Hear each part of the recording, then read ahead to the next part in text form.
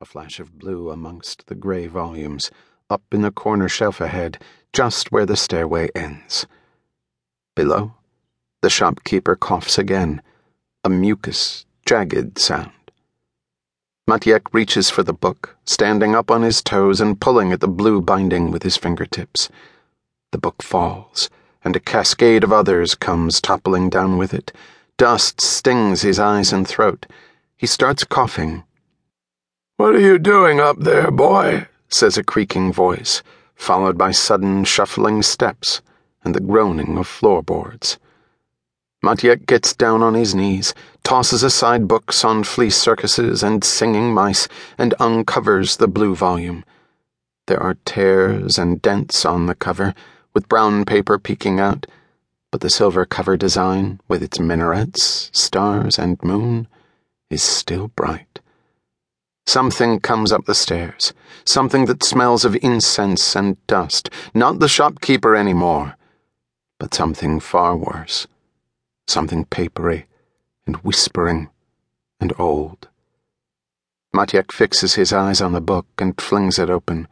The words leap out at him, black insects moving on the yellowed page.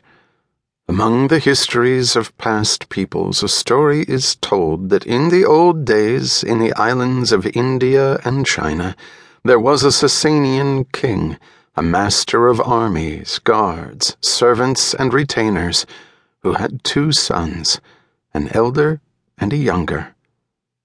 The words swirl.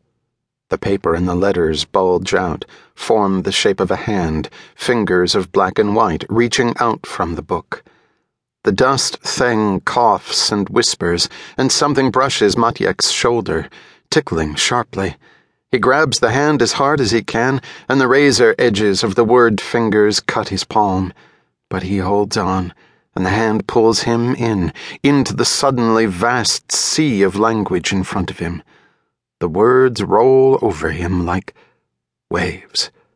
A gentle teasing pull and push of cold foam around his bare feet, a warm evening sun above, a beach of white sand like a smile. "For a while there, I thought you weren't going to make it," the thief says. He holds Maciek's hand in a warm, tight grip, a slight man in shorts and a white shirt, eyes hidden behind sunglasses, blue like the Book of Nights.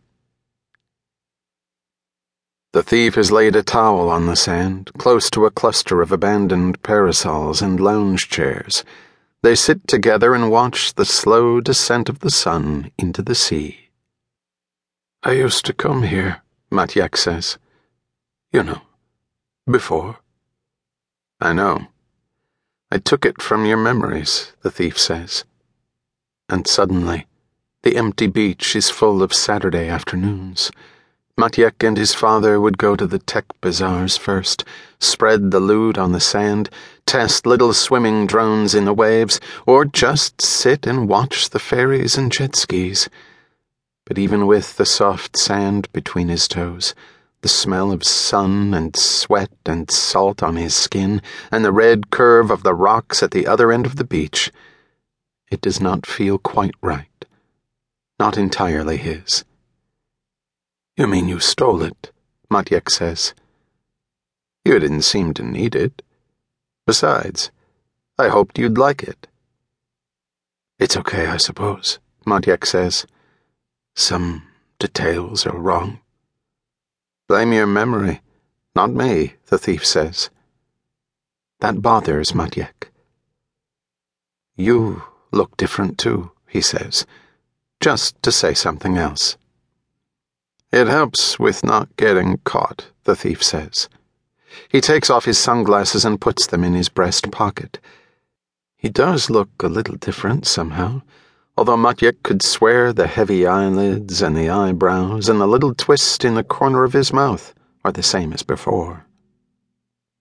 "You never told me how they caught you," Maciek says.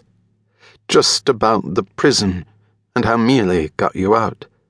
And how she took you to Mars to look for your memories, so you could steal something for her boss, and then she would let you go." And then